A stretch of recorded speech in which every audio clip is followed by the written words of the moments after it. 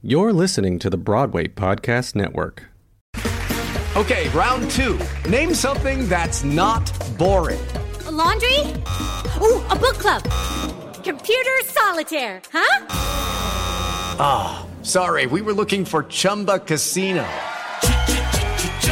That's right, ChumbaCasino.com has over 100 casino-style games. Join today and play for free for your chance to redeem some serious prizes. ChumbaCasino.com. No purchase necessary. Void where prohibited by law. 18 plus. Terms and conditions apply. See website for details. Judy was boring. Hello. Then Judy discovered ChumbaCasino.com. It's my little escape. Now Judy's the life of the party. Oh, baby, mama's bringing home the bacon. Whoa, take it easy, Judy. The Chumba life is for everybody. So go to ChumbaCasino.com and play over 100 casino-style games. Join today and play for free for your chance to redeem some serious prizes. ChumbaCasino.com. No purchase necessary. Void where prohibited by law. 18 plus. Terms and conditions apply. See website for details. Hi, and welcome to The Compass, the podcast documenting the struggles of life as an artist. I'm Leah Walsh. My guest today is Brendan Spieth. He's an actor, a jack of all trades. We went to Juilliard together, and he makes me laugh and gives me a lot of hope with his outlook on life. I hope you enjoy the 4th episode of The Compass.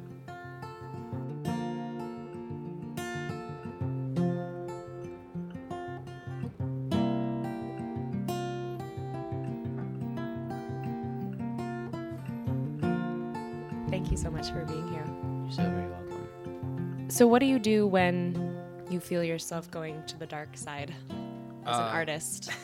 And what is the dark side for you, Brendan? It's a lot. I mean, the dark side is a groovy thing to think about. I was just telling Frankie, but when I get to the dark side, lately I've been taking more of a Louis C.K. approach to the whole thing of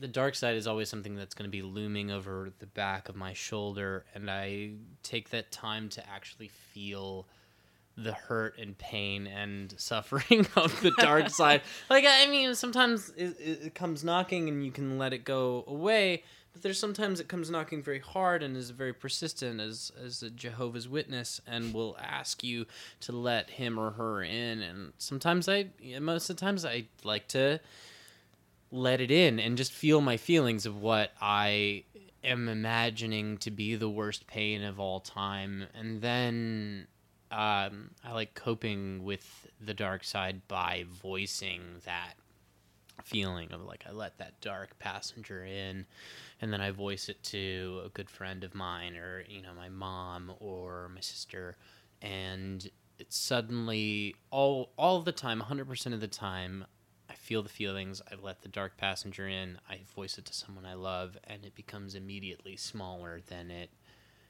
was before, The imagination takes hold, and it becomes this unsurmountable thing, and then you voice it, and it becomes something so easy to throw away for me. It's like there was a Winnie the Pooh movie I used to watch when I was a kid, and someone like Rabbit or Piglet gets lost. I think it's Piglet, probably is. And Piglet gets lost, and in this like rock formation that looks like a skull, and they get so scared and they're freaking out, and they finally get their courage together, and they go into the skull, and some other stuff happens, and there's of course some heffalumps and woozles and things like that, and they conquer this fear, go in, find Piglet, come out, and when they come out of the skull, they look back and they see it, and it's so small, and they're like, oh my god, I thought this isn't the same place. It used to look like this scary troll devil thing that, wait, this is the same place we just went into? And I always think of that image of it becoming smaller once you have let it in, experienced it, voiced it to someone, and it's so easy to shake off after that. Have you found, I know that for me, like, there was a time when I didn't realize that I would face the dark side so often as an actor. Yeah. And that I didn't realize for a little bit, I began to realize this cycle of, like, I feel this anxiety or I feel this doubt, and it will run its course and it will pass. Right. Do you feel like you've come to that realization about voicing it to people, and that you have a system for working through it like over time, or has this kind of always been your perspective on it? It's come over time, because at first, you know, when you leave school and you have an idea of where you should be at. And I feel like and especially going, like, both of us coming from Juilliard, like, you have such a high expectation for yourself to come out and, like, start hitting that pavement and booking shows. And then even shittier than that, people actually make that happen. Like, right. You know, you felt that coming out of school. Like, there are some classmates that you have that were just booking jobs right out of the gate. And you're like, fuck. It's possible. It's possible. I see it. It's not a fucking pipe dream. It's Yeah. like people come out and people are coming out booking these shows. Oh my God, I got these agents and these managers, and this guy wants to talk to me, and this guy. And then, you know, you get your folder and it's 3 pages deep of people who kind of want to see you, and you start comparing yourself, and that age-old thing of like, oh, I'm being compared to, you know, I'm comparing myself to my peers and my classmates, which is a dangerous path to go down. And I remember feeling that sadness after school, right when everybody got their folders. And, you know, again, the thing I play in my head is probably not as scary as it was, but I kept seeing, you know, my classmates coming out with stacks of folders and 2 folders full of all of these things, people wanting their headshot. And then when, you know, Kathy Hood gave me my folder, it was legitimately three pieces of paper, and feeling inadequate and feeling less than, or something I had done wrong.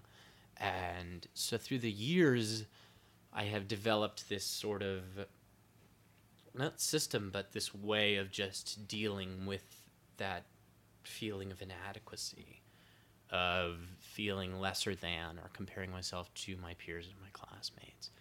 And it's something you have to work at, and something I continue to work through. Like, maybe I shouldn't feel my feelings so hard, or maybe I should do it, you know, I should find other outlets for my stress and anxiety and depression. And, you know, you find things that work for you, and whether, like, my girlfriend goes to yoga a lot, and she loves to run and all of these, like, physical activities. I like to take dance classes. Right now is my big thing at Ailey. Go and take, like, a dance class, and, you know, like, sweating it out. Yeah, it's really great. And, like, you'll find things, and then some things don't work the second time. You know, one thing works another. You're just always finding your way. But it's an acquired behavior of facing this gigantic world of rejection and fear and self-doubt and all of these terrible things that you imagine in your head. And again, once you voice them, they kind of dissipate. But once they're in there, it's a gigantic thing that seems unsurmountable. But once you're Winnie the Pooh and you leave the Skull Rock, it is so small, and it's so minuscule. And I hope that's answering your question. Yeah, like it's totally. It's like a thing you keep relearning of how to deal with that sad little dark side. Well, that's partly why I'm hoping this podcast will be helpful, is because yeah, right. I think it's good just to talk about it. Yeah, because then you talk about it. Because once you voice it to friends, and especially friends who are in the industry, like, they will tell you how unhappy they are. 99% of the time, if you talk to an actor friend and you tell them the angst you're feeling of, like, not getting this audition or not booking that role or feeling like shit or comparing yourself, they have the same problems, or they have the same fears, or the same thoughts. And that sense of communion is super important, because you're all in this together in a way. And the most dangerous thing you can do is not go to someone else, or, like, stay in your own little corner. And the most helpful thing I do is just talk and hang with people who may have the same feelings or have had them years before. Right, at some point. Mm-hmm. You mentioned talking to your mom and your sister. Are they artistic at all, or do they... no. How do they process this strange world that you tell them about? They're so very funny, because I'm the only artist who have come out of my family who's... I don't think none of my brothers were in plays, or I think my youngest brother, to me, he's almost 40 now. Brian, he used to play the piano. It's about as good as we get. But my mom used to be a baton twirler. My sister has started doing things like gardening, and she does some pottery, which she's terrible at, and we'll say that to anyone. But, you know, she has a couple of artistic things, but I'm the only one who is really artistically inclined to make it actually a profession. Right. Mm-hmm. But do you find when you talk to them about it, how do they understand where you're coming from? Or are they just totally in the dark but willing to listen?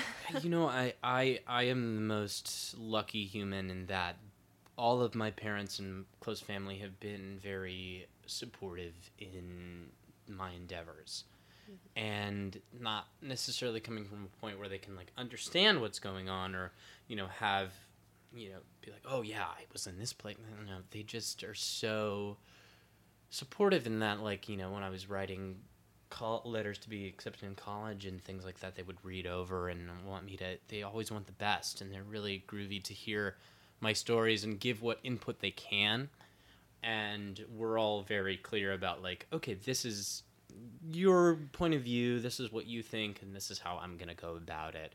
Right. They're just really great as being, they're just great listeners, my family, and they'll listen to it, offer what they can, and then go through it. It's just super supportive. I think my family has been very, like a rock that I feel very steadied by, just because they listen. I don't think it's not out of experience, it's just because they're good people. That's wonderful. You know? Have they gotten to come and see much of your work in the city post-school? Yeah. My brother DJ, he lives in Chicago, and he gets to travel a lot for business, so he gets to come and see projects that I've been in and out of through school. And then I was fortunate enough to do a play in my hometown, San Antonio, a few years after I graduated, and so my family came and supported then. My mom has come as many times as she can. She came to this project. I had choreographed some dances at NYU about 3 years ago, and she came out to see that. She came to see a play I was in Vermont. You know, they're very supportive, and even when they're not there, they are very involved in, like, how's the rehearsal going? We like to talk through, like, different projects that I'm involved. They're very, like, they so very want to just, they always pick up where we left off in phone conversations of, like, oh, wait, what's going on with this? What's going on with, you know, Lesser America? What's happening with band play and those Lost Boys? My mom got to see those Lost Boys. Now she ever asks about is, like, where am I going to get that rock, paper, scissors song? You know, she always wants that on her iPod. So, yeah, it's been really nice to have, especially when my mom comes out. It's really super awesome.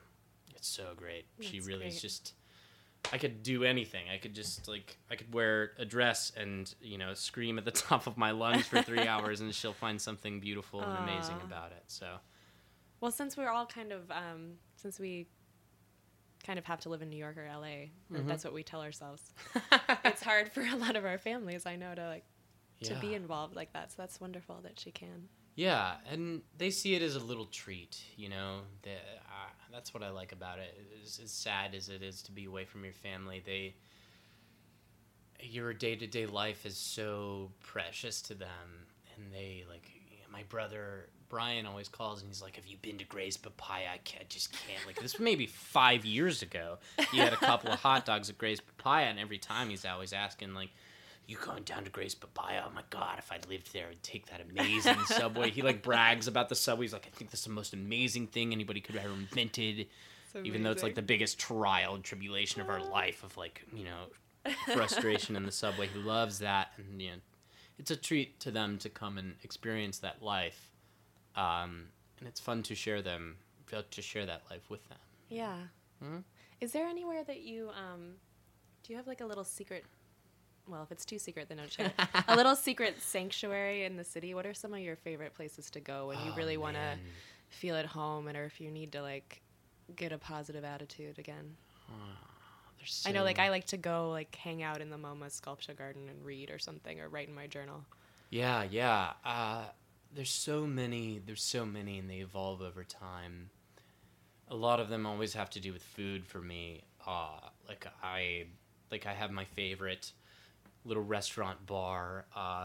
It is called, wow, this is so funny. I can't remember. It's called Freeman's Alley.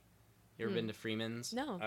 It's a restaurant that is off of Rivington Street, and it's in this like secret little alley. I don't go there often, but I love to go there when I'm feeling like if I want to reward myself for getting a job or want to have a nice dinner, I go there. A friend of mine opened my eyes to how beautiful it is to go into really big churches in New York City, even though I'm not very religious and neither is she. Like, just to listen to organ players. That's something I like to do, is to like go into a church when they have an organ player playing, just sit in the pews and listen. That's such a great idea, because I do that if I'm traveling in Europe or stuff. Of course, I go see all these beautiful churches, but I never think to go inside in New York City. No, and there's so many churches that just have this guy just practicing, and there's nothing happening. Like, pardon me, there's no like sermon going on, but it's such a vast and beautiful space filled with this amazing instrument that is so. You can't like haul an organ around on the subway and busk, you know. It's an instrument that has been built into the building, and it's something about that makes me feel so wonderfully small, and helps me reflect on what's actually going on. Makes me work out the things I want to work out. Yeah. Yeah. I think of you as kind of a Renaissance man since we've graduated school. Yeah. And I know you've got your fingers in all kinds of pies, literally.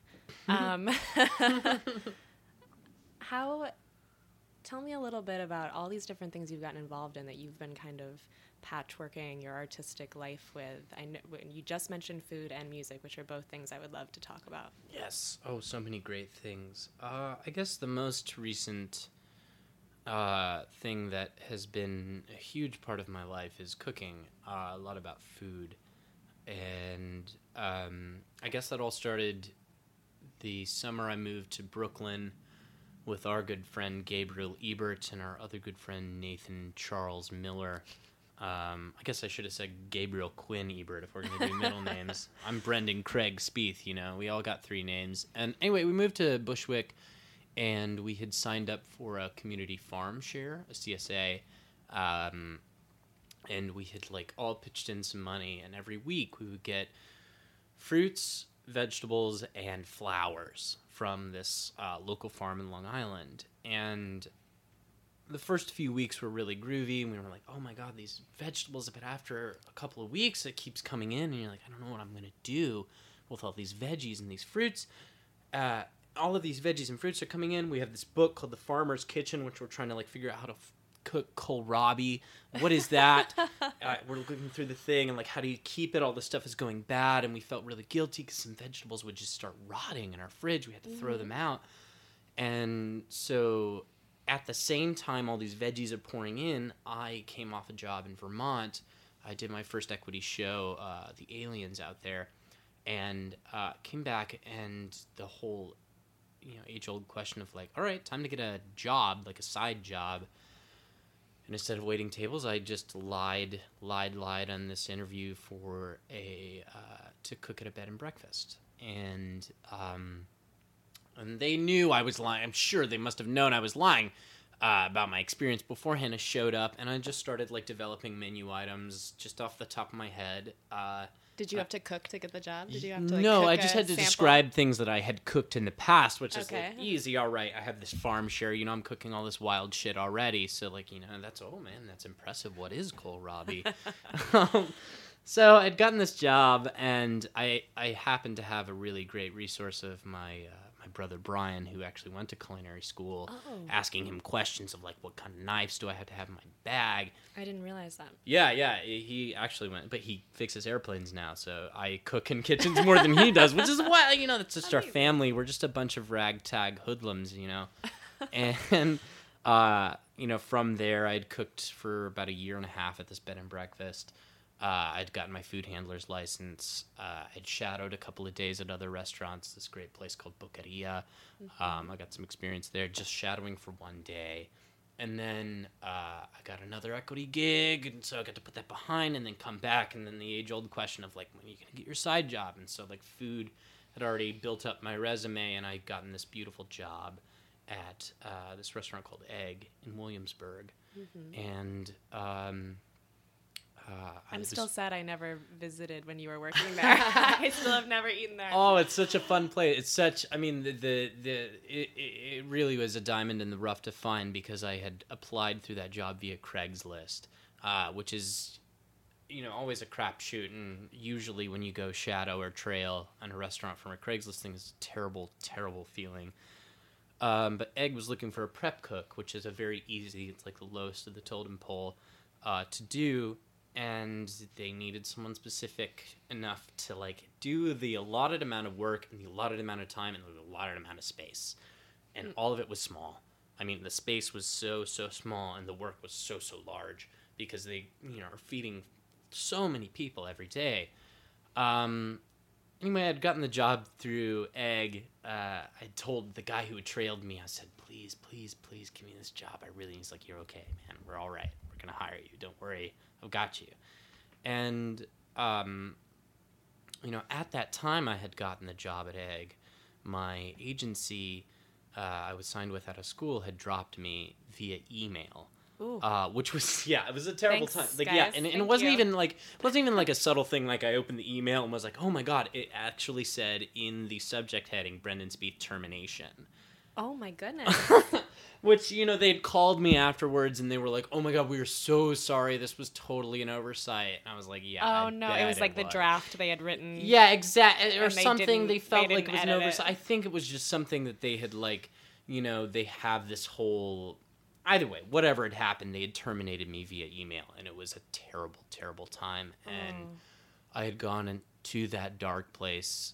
I'd become a permanent resident there, it had felt. And so... You know, I get this job, these beautiful people around me cooking this beautiful food. I felt kind of in a very frustrated place with my artistic career. And I just was like, okay, let's just take a break. I don't have an agent, so nobody's sending me out for auditions, so my life is my life. Let's just see where this goes. And it was a beautiful opportunity, man. What a beautiful opportunity to work. I think, like, my second shift I'd worked there was a Saturday brunch, which is always crazy at Egg, and we had lost a line cook. Somebody had quit working the line, which happens, and, you know, we're all frustrated, and usually what happens is, like, one person does two jobs.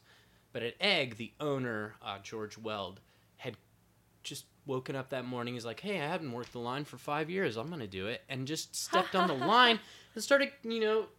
he was on the flat top. He was working the flat top like a G. I couldn't believe it. And to see, the thing that made me feel so good is to see a guy who didn't need to do that, didn't have to do that, could have, you know, fucked off and let us figure it out, like, step up and help us out and feel that sense of camaraderie. It was very similar to what you feel in a theater, to what you feel when you're working with an ensemble on a show, or, you know, like how my class related to each other as an ensemble. And so I was so attracted to that sense of camaraderie of, like, we all stepped up, we all worked our hardest, and we made some beautiful food. And they taught me a lot about Southern American rustic cooking. I had learned how to, like, transfer fat, transfer stock, how to braise bacon, how to cook chicken, how to break a chicken down, how to use the bones for stock, how to responsibly and efficiently use animals with cooking with them. And, you know, instead of just, like, buying chicken breast at the supermarket, you're buying a whole chicken and, like, using every ounce of that animal to its full potential, and how delicious that could all be. Such a beautiful, beautiful place, and their philosophy on cooking and eating and food and community was so, like, just, was enveloped in that love, you know. And so through working at Egg, I had known a gal named Emily Simones, who runs this not-for-profit called Space and Rider Farm, It's an artistic residency that houses painters and dancers and writers and actors. She had gotten wind of my cooking an egg, and we were friends beforehand. And then she poached me to come cook one day on Ryder Farm, which then took flight. And then I cooked a month the next year, and then took flight, and I helped them start some of their food program in 2015. And so, like, through that, I guess cooking has kind of, like, erupted from one little bed and breakfast job to cooking an egg for a little while, and then, like, their head chef poached me to go to their sister restaurant to work at Parish Hall, and I learned how to break down ducks and, like, saw meat bones. And then we did, like, pig demonstrations where, like, Evan is slinging a whole pig on the prep table, and we're learning about, like, loin and chops and, like, how breaking down an entire animal and, like, a lot of cool stuff that I'm sure if this was 100 years ago, and we still had radio and podcasts, but if this was 100 years ago, we would all know how to do this stuff, how to preserve all of this meat. And so I had taken that break from acting to learn another skill that I think is very important to living your life as a responsible human. Like making stock, making food, because food is such an important part, like even more important than theater is what we eat. Yeah. Like, because you can't live without eating, so why not learn about how to feed yourself in the most nourishing, healthy, and efficient, economical, lovely, beautiful, and artistic way. And food, for me, still continues to be a way of expressing myself and, like, where I come from, where I've been.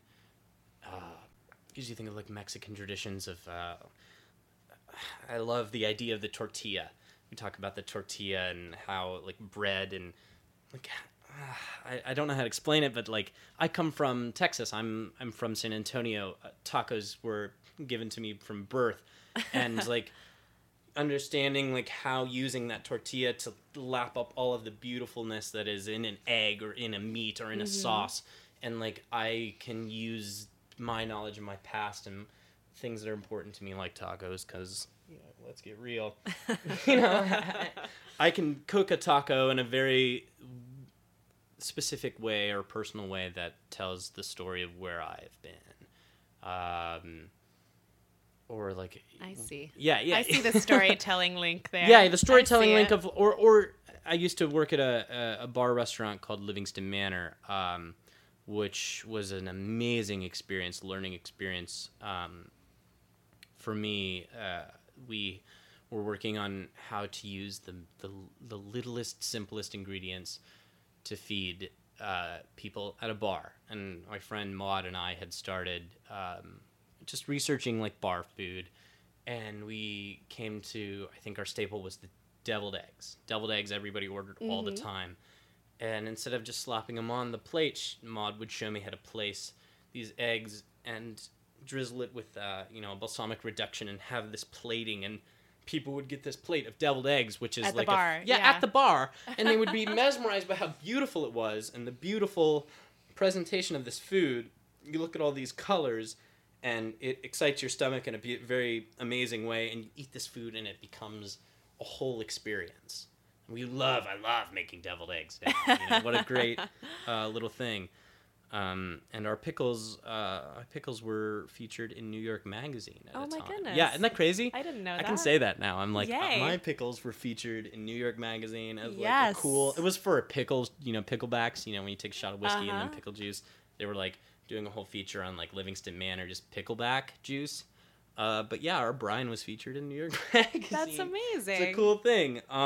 I love learning about food and everything. I think we'll talk about what I like to do. I've always kept at the forefront of like expressing, using these tools to express, and that has kept me happy from going into that dark. Even when you are using it as a money job sometimes. Oh yeah. I mean, great. Cooking never pays you very well, even if Right. you're the sous chef or the head chef. It's wild how little money those people in this industry make. Acting is a whole thing, but cooking, I mean, people work so hard for $11 an hour.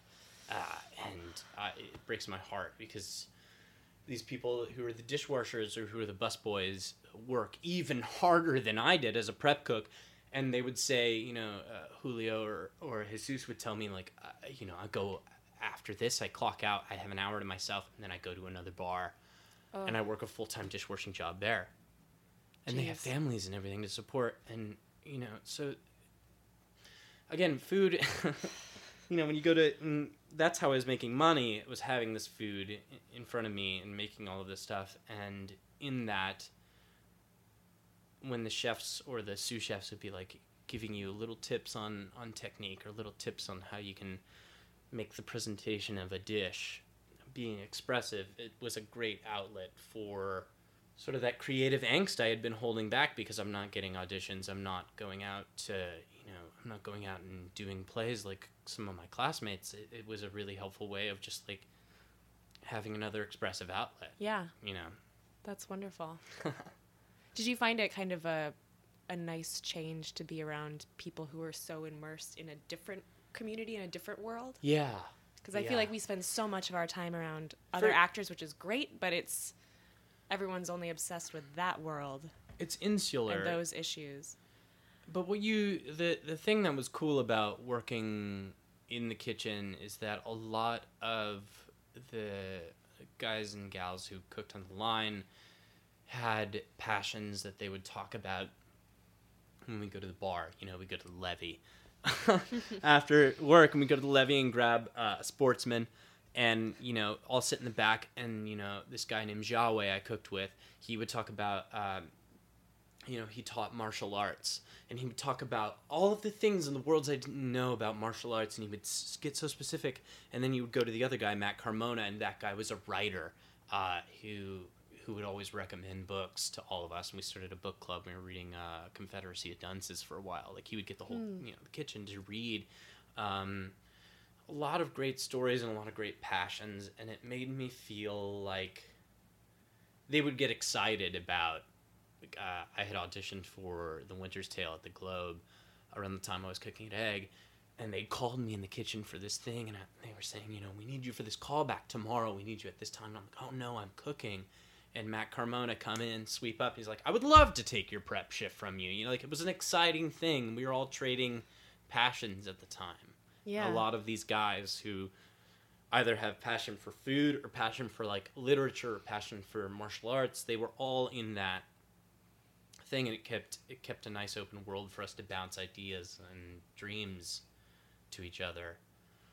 And a lot of them, some of them, a buddy of mine, Eddie, who is cooking in Chicago right now, most talented cook I've ever met in my life, and just him to talk about like, the food he wants to cook and how he wanted to, fuse 2 cultures or 3 or 4 cultures together, and then we would share just little things. I'd show them like a little monologue or, slip them a play, and then Eddie would share me a little menu that he was developing for this food truck. It was just like a little idea chamber of love for these people. So it was working with them outside of our insular community just made me realize how similar we all are in the passions that we all have, whether it be, again, for martial arts or cooking or theater plays. So tell me a little bit about music and how that's kind of taken over a lot of the stuff you've been doing, either from playing music or choreographing to music, like since leaving school. Yeah. Like you've been creating a lot of your own stuff. Yeah. I've been fortunate enough to have after school, I was given free time and space. I had nothing to do. And after, 21 years of having your whole life scheduled out for you in classes and English and math, and then it turns into acting and masks and movement and then voice and speech and all of these things that are planned out that you do and you do well, I had nothing. And I saw it at the time as a very big burden that I had to carry of like, oh, shit, I'm not doing anything. My roommates are all doing Broadway plays and doing this, the episode of The Good Wife. What the fuck am I doing?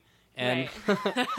and it gave me the chance of being like, well, what do you want to do, man? What do you want to do? And I got the opportunity to choreograph got to work with some dances and choreography through Jesse Perez, who is an amazing human being and a soul of just magnanimous multitude. Like, what a guy, man.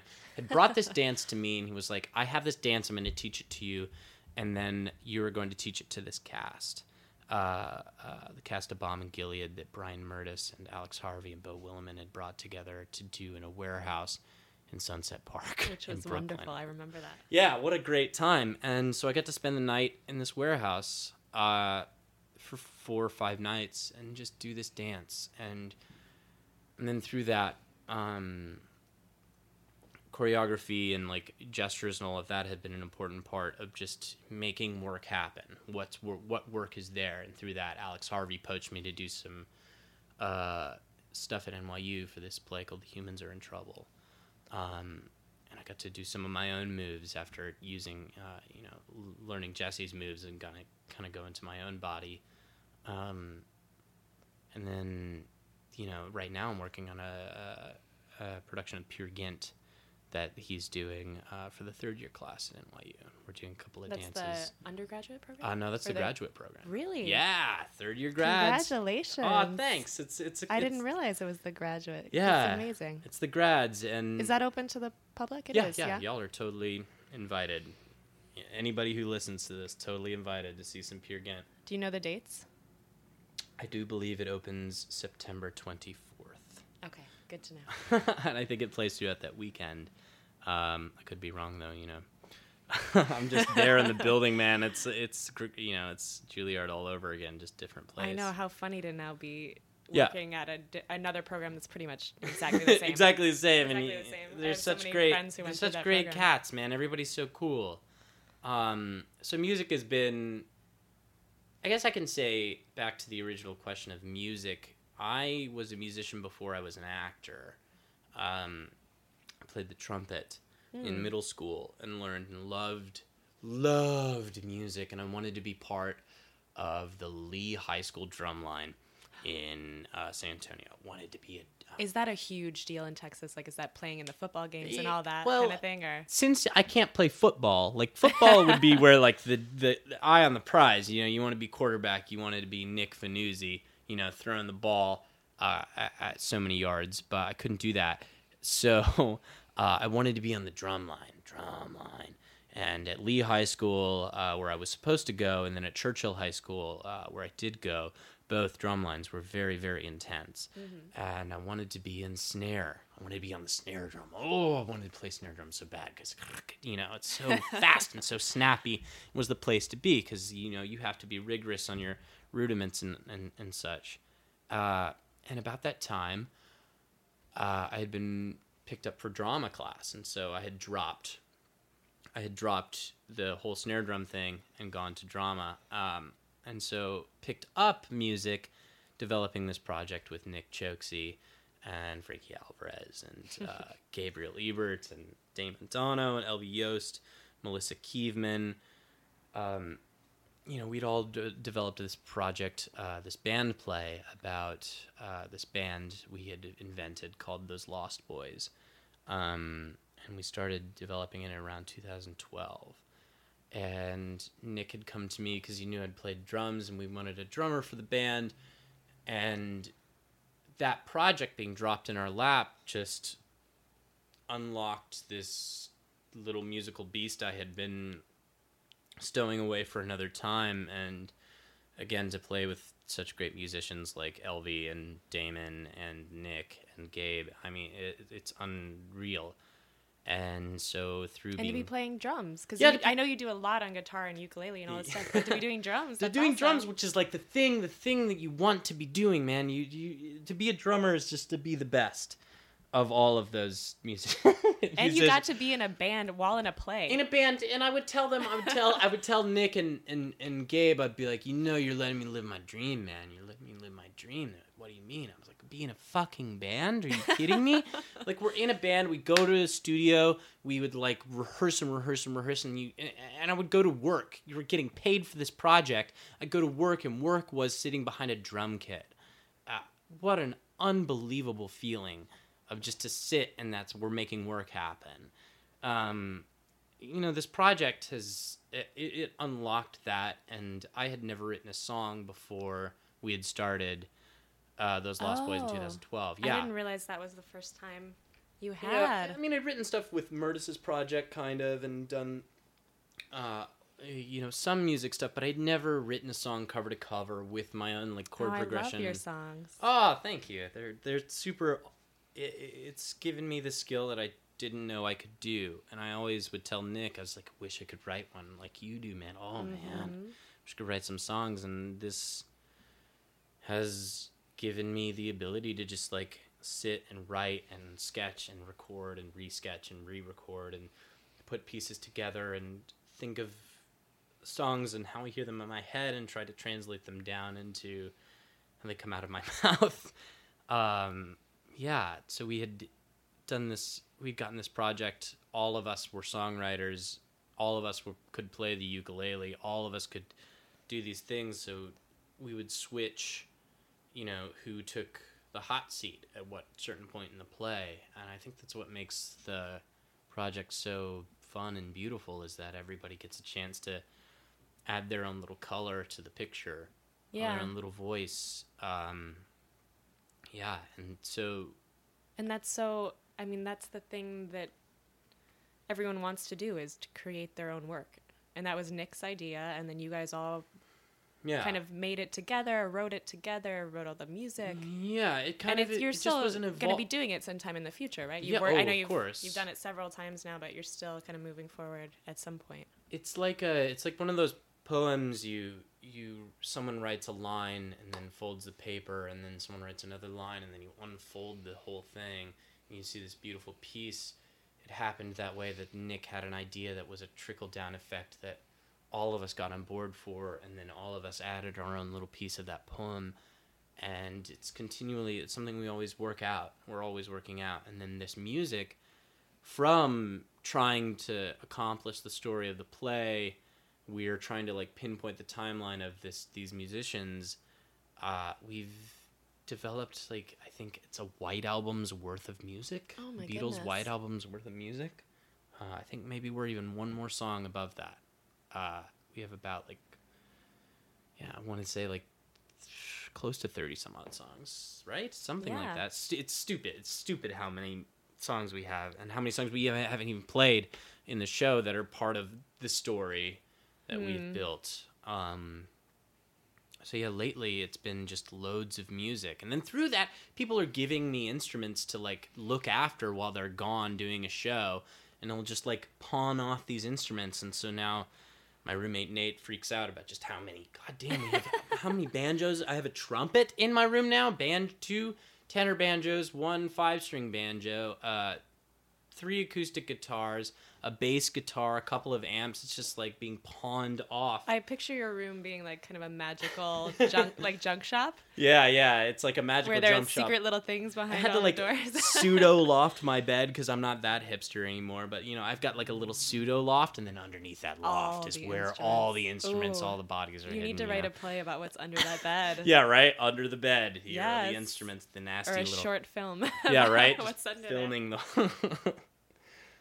But that was a beautiful gift that Nick gave to all of us. He didn't, not trusted, but more like believed that we all could do it, and then it just followed suit.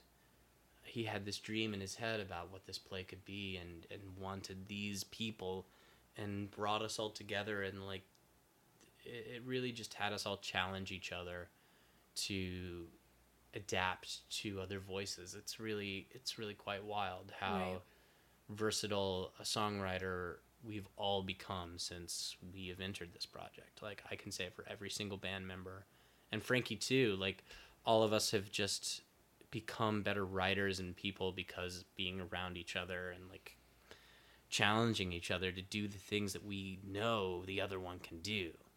We can dream the other one writing this song, and then they do, and it's so cool. What a cool thing.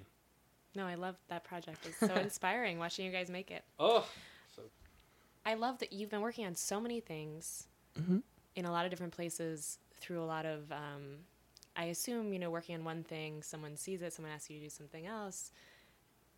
But then I also know the frustration with the agent situation and like the legit auditions, how do you feel like you're navigating between those waters? Like you're having a lot of these beautiful artistic experiences and you're paving your own way on that side. But I'm sure it's frustrating to not have the more structured kind of actor life with like the business side of it. Have you kind of like come to terms with that being the current reality? Are you less interested in like working with that kind of, I don't know what I'm asking. I totally get, I actually get what you're asking of like, they working within the system as opposed to working without the system. Out of the system. Yeah. Maybe that's a better way to put it. That makes total sense. Like the system or what I understand of like, your agent gives you a call and says, I want you for this audition here at Lincoln Center. Right. Daniel Sweet's going to see you. And he never does. But, like, Daniel Sweet's going to come and see you. And you're going to audition and hopefully book the parts of the thing. They're 10% commission. And you can go out to the Old Globe and do your thing. And that's all fine and dandy. But I guess the frustration happens.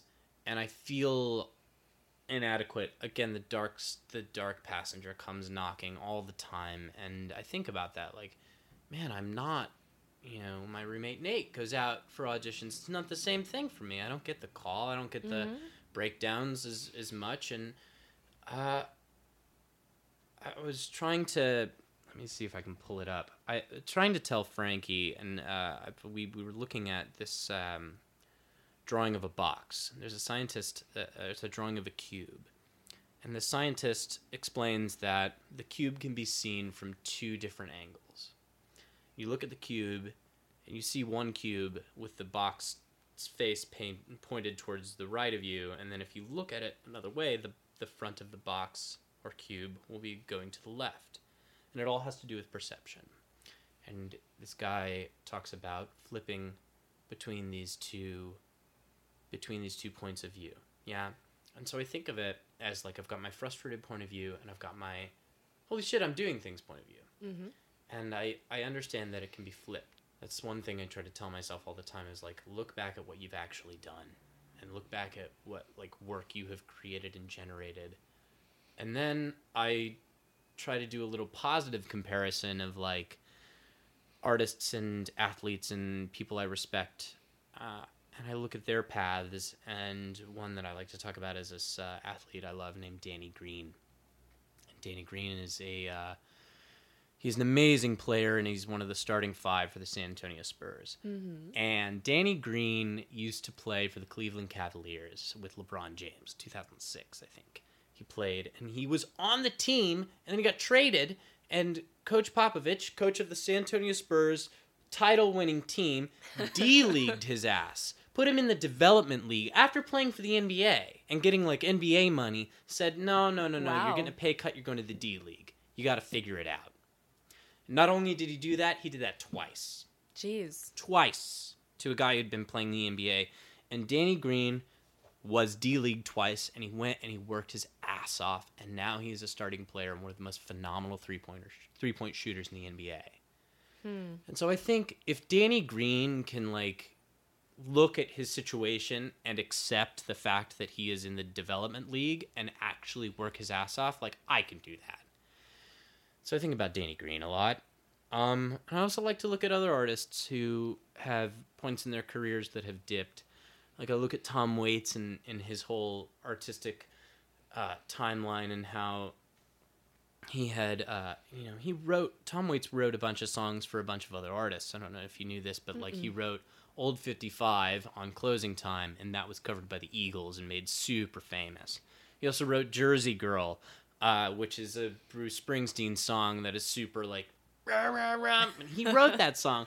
And Tom Waits like stuck so true to his guns that he turned down a deal for Sears. Like Sears wanted to buy a song of his, and he said, no, I don't want to be that. I don't want to be that guy who you put in a suit and like dress up and XYZ. He stuck so true to who he was, and it went into like, like this financial rabbit hole, this whole depressive rabbit hole of like not being a Billboard artist. And look at him now. I just like to look at things in perspective, I guess is the point I'm getting at. I like to look at artists who have dropped off the face of the planet and had, had a developmental career like Danny Green, and like I feel like I'm doing right now. And I can look back right now and say, like, I made that happen. I made this happen. I worked for what I wanted to do, and it doesn't pay, but who really gives a shit at the end of the day? It's a paycheck. I can get that from a bar. I can get that from, teaching a class. Like, the paycheck, it doesn't matter. I mean, it does, but it doesn't. As long as I'm doing the things I want to do. That's what matters. I was like, and those people inspire me, man. Those people really inspire me. Danny Green inspires me. Jim Houghton inspires me, man. What an inspirational human being. Actors, man. Steve Buscemi used to be a firefighter. Like, what the fuck? Who knows? Who knows when it's your time? And there's stories of actors who don't make it until they're like in their 60s. That's true. It's a marathon of a career, And a lot of the time you go into that dark place worrying about where you've been or where you're going to go, but you rarely think about where you are at that certain point. And like, where am I at now? What's around me? Who's around me? What's going on? How can I help? Is an approach I've always stuck true to. And like, when it comes to my involvement with like Lesser America, that's something that was just around me because Nate Miller was my fucking roommate, and he's one of the founding members, and they were like, oh, we're putting on this play and we need some people to help build this set. What is around me? What's happening? How can I help? So would I like to get more auditions? Of course. How can I do that? That's all on my own. And like, I've fallen out of love with it. And, when I started Cooking an Egg, like, said goodbye and didn't even want to trouble with it. And then, more and more, and especially now, like, now it's time for me I want to ask the favors I need to ask and like make the things happen that I need to make happen. And, there's a lot of people that are so supportive. This community in New York City is so supportive that it's been so easy, or not so easy, but it is so easy to just ask, like, what's going on? How can I help? Lesser America, how can I, yeah, right? Like the representatives, how can I help? All these people are making great theater. How can I help make it happen? Yeah. Has helped me keep a positive outlook on the whole bullshit that I don't get called in for work a lot. Again, flip, flop. Yeah. Looking at the cube a different way, I guess. Are there any books or pieces of music or things that you find yourself turning to kind of take yourself out of that dark side, or things that you are like, oh, right, this is what's important? There's so many things. Albums and things that I read that keep me... Or that you just find yourself like going back to time and time again, and it kind of reorients everything. I like to... Yesterday, I was listening to this old playlist I had. I had it around the time I had auditioned for Juilliard, and I remembered, holy shit, this song came on from the Sufjan Stevens album called Michigan. Mm-hmm. And I had listened to this song, and I was like, fuck, I used to listen to this song every audition I ever went into for college. I would listen to that before I would go into it. I think it's called like All the Naysayers Speak Up. Sufjan is someone I go to, and Chet Baker. I like to listen to Chet Baker Sings. Have you ever heard that album? Mm-hmm. There's this really amazing piece of literature. It's a preface that I think it's Sidney Michaels who wrote it. It was a preface to this play Sidney Michaels had written called Dylan. It's about Dylan Thomas. Anyway, the play is really great, but what's even better is the preface to the play, and it breaks down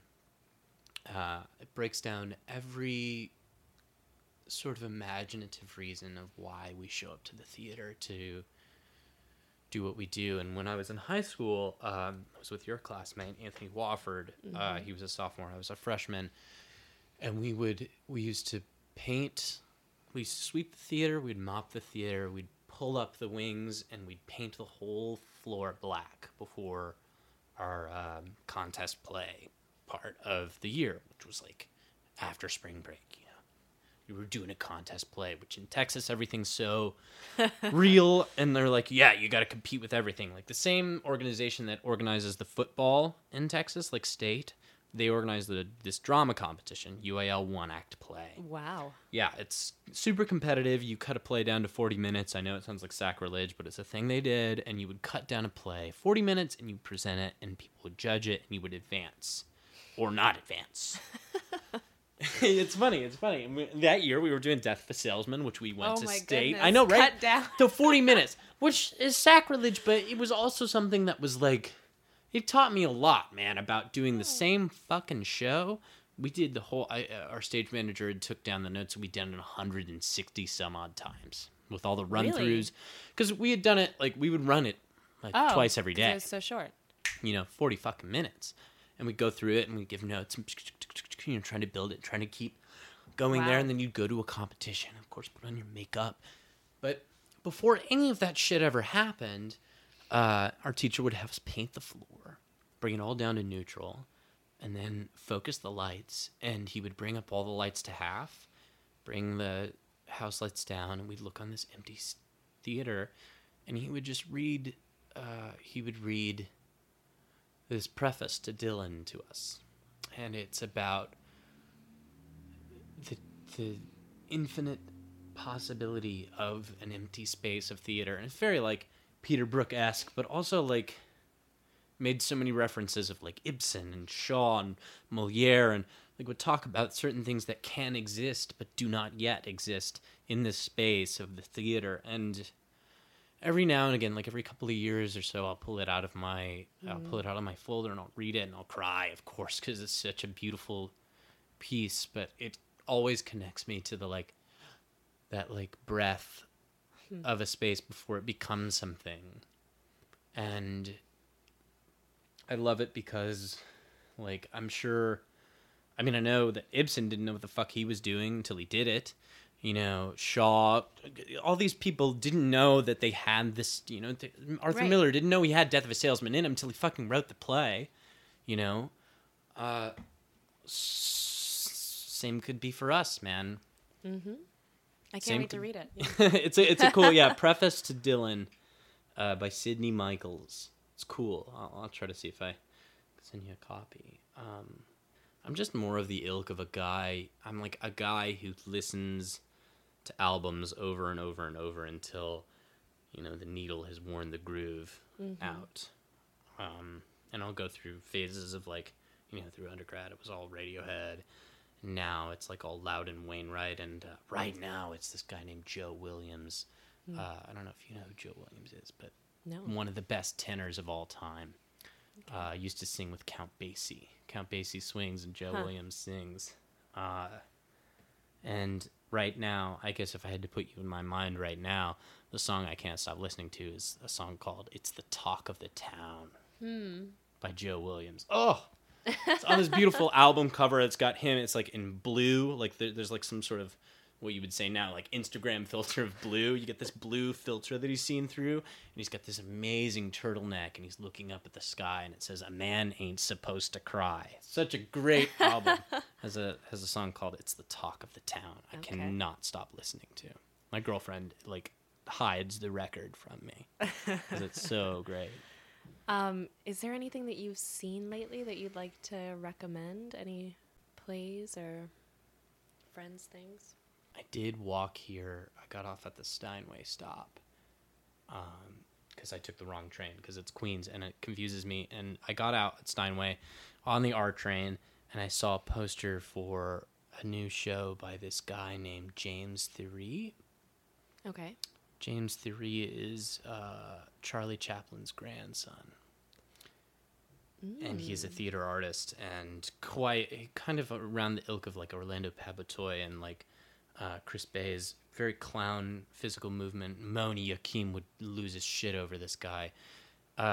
He's a physical theater maker And he's making the show, or he's starring in it? Or? He stars in his shows, and he writes them, and he choreographs them, and like. And this is a play that's happening. Yeah, it's a play he wrote. But the last, I didn't remember what it was called because I was just freaking out that he's back because I saw him do this show called Raoul. Maybe I want to say 4 or 5 years ago, and I'd spent a ridiculous amount of money to see this show because I was going through this Chaplin thing at the time, and it was unreal what that show was. And it was just him and another guy, and the other guy was a puppeteer, and he made all these like puppets come to life. And then it was James Theory like playing violin, like concert violinist level violin, and just doing all of these motions. And he had this great moment, which I'm sure he'll do something of that ilk in this new show, but he had this moment where he's levitating in the theater and spinning around in this black, everything's black except for him. He's got this headlamp on, he's levitating and flying over the audience, and of course, very Fuerza Bruta kind of style of like, what the fuck is actually happening? And then he does this beautiful thing where the lights, he had the lights switched on, and the theater lights showed the apparatus that was making him levitate and flip and turn, and the two dudes who were operating it. And it made it even more magical to me to like see this thing, and then he reveals it, and then it was just unbelievable. And I haven't seen the show yet, but his new show at BAM that's going to happen, I think it's September 30th it opens. Okay, I know that it would. I mean, it was. I'm glad you told me because I'm sure it's like a limited. Yeah. Thing, right? That's the dream, man. That's the dream. You could give me as many TV shows as you want to give me, but like, what that guy is doing, is the dream. It's so good.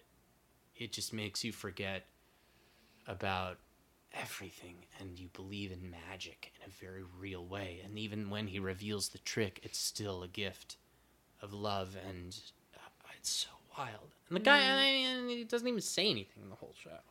It's like it's all pantomime. And his mom, who's Chaplin's daughter, like sews all the costumes. Oh and, my like, makes goodness! It's a cool little affair. Okay, I gotta do my research. James Theory, That's man, amazing. he's unbelievable, and he comes every like 3 or 4 years to BAM.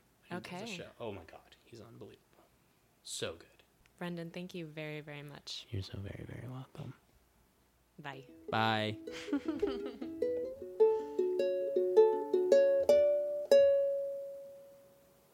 Where the river leads, I am from these trees, don't you cut me down.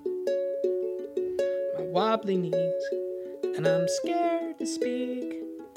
Atop these peaks, my love is a songbird with a tiny beak. I am from mountain, I am from snow, I am from temple, where the winds blow. I am from mountain, I am from snow, I am from temple, where the winds blow. I'm a clock tower boy, time lives within my violin. And if you try to take the water from the lake, you're left with families broken. And I am from mountain, I am from snow, I am from temple, where the winds blow. I am from mountain, I am from snow, I am from temple, where the winds blow. this is my home. And this is my home. And this is my home. And this is my home, where I no longer roam. I wrote that song, so I am from Mountain. I wrote that song for, I was teaching with A-Step at a program called RISA, with a group called IRC, all great people involved in this. But I was filling in for an art class, and we had written I Am From poems. These kids were refugees from Tibet, Nepal, India, all parts of the world, and they just moved to New York City, and they were just getting acclimated to the school system of the United States. And so we wanted them to talk about where they're from, what part, and we were like, well, you're not from, like, I'm from Nepal, I'm from Tibet. No, that's not that. Like, what things remind you of home, like things that would speak to you? And it can be, I am from Spicy, I am from these, and they spoke these words of, I am from these things, and all of them echoed in, I don't know, it just touched me in a very real way that they had left this place that they call home, and all of these images of like temples and mountains and snow and spicy foods. Like we all joked about how we're all from Spicy because I love spicy foods too. And like, but these kids were just speaking from their heart in this language that they barely knew, and it was so pure. It was the purest thing, and I just sat and wrote the song. Groovy, right?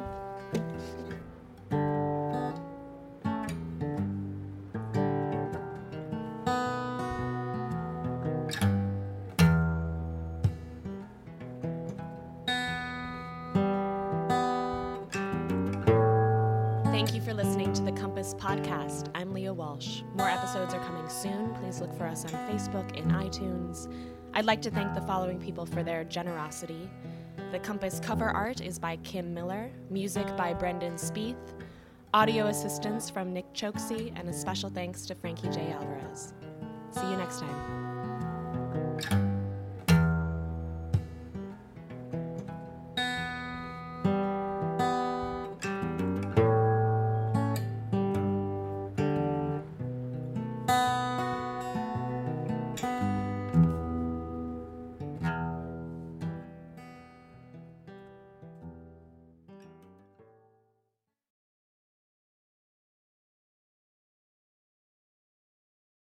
Hey, it's Leslie Odom Jr. here on the Broadway Podcast Network to tell you about the Rise Theater Directory, a program of Maestro Music. Rise is a national online resource designed to connect and empower backstage and administrative and creative theater professionals from underrepresented backgrounds.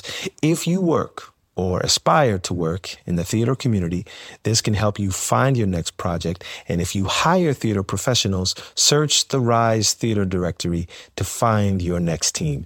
Create your profile now and get more information by visiting risetheater.org. That's theater with an RERISETHEATRE.org, because only together we rise. Hello, it is Ryan, and we could all use an extra bright spot in our day, couldn't we? Just to make up for things like sitting in traffic, doing the dishes, counting your steps, you know, all the mundane stuff. That is why I'm such a big fan of Chumba Casino. Chumba Casino has all your favorite social casino-style games that you can play for free anytime, anywhere with daily bonuses. That should brighten your day a little. Actually, a lot. So sign up now at ChumbaCasino.com. That's ChumbaCasino.com. No purchase necessary. VGW Group. Void where prohibited by law. See terms and conditions. 18+.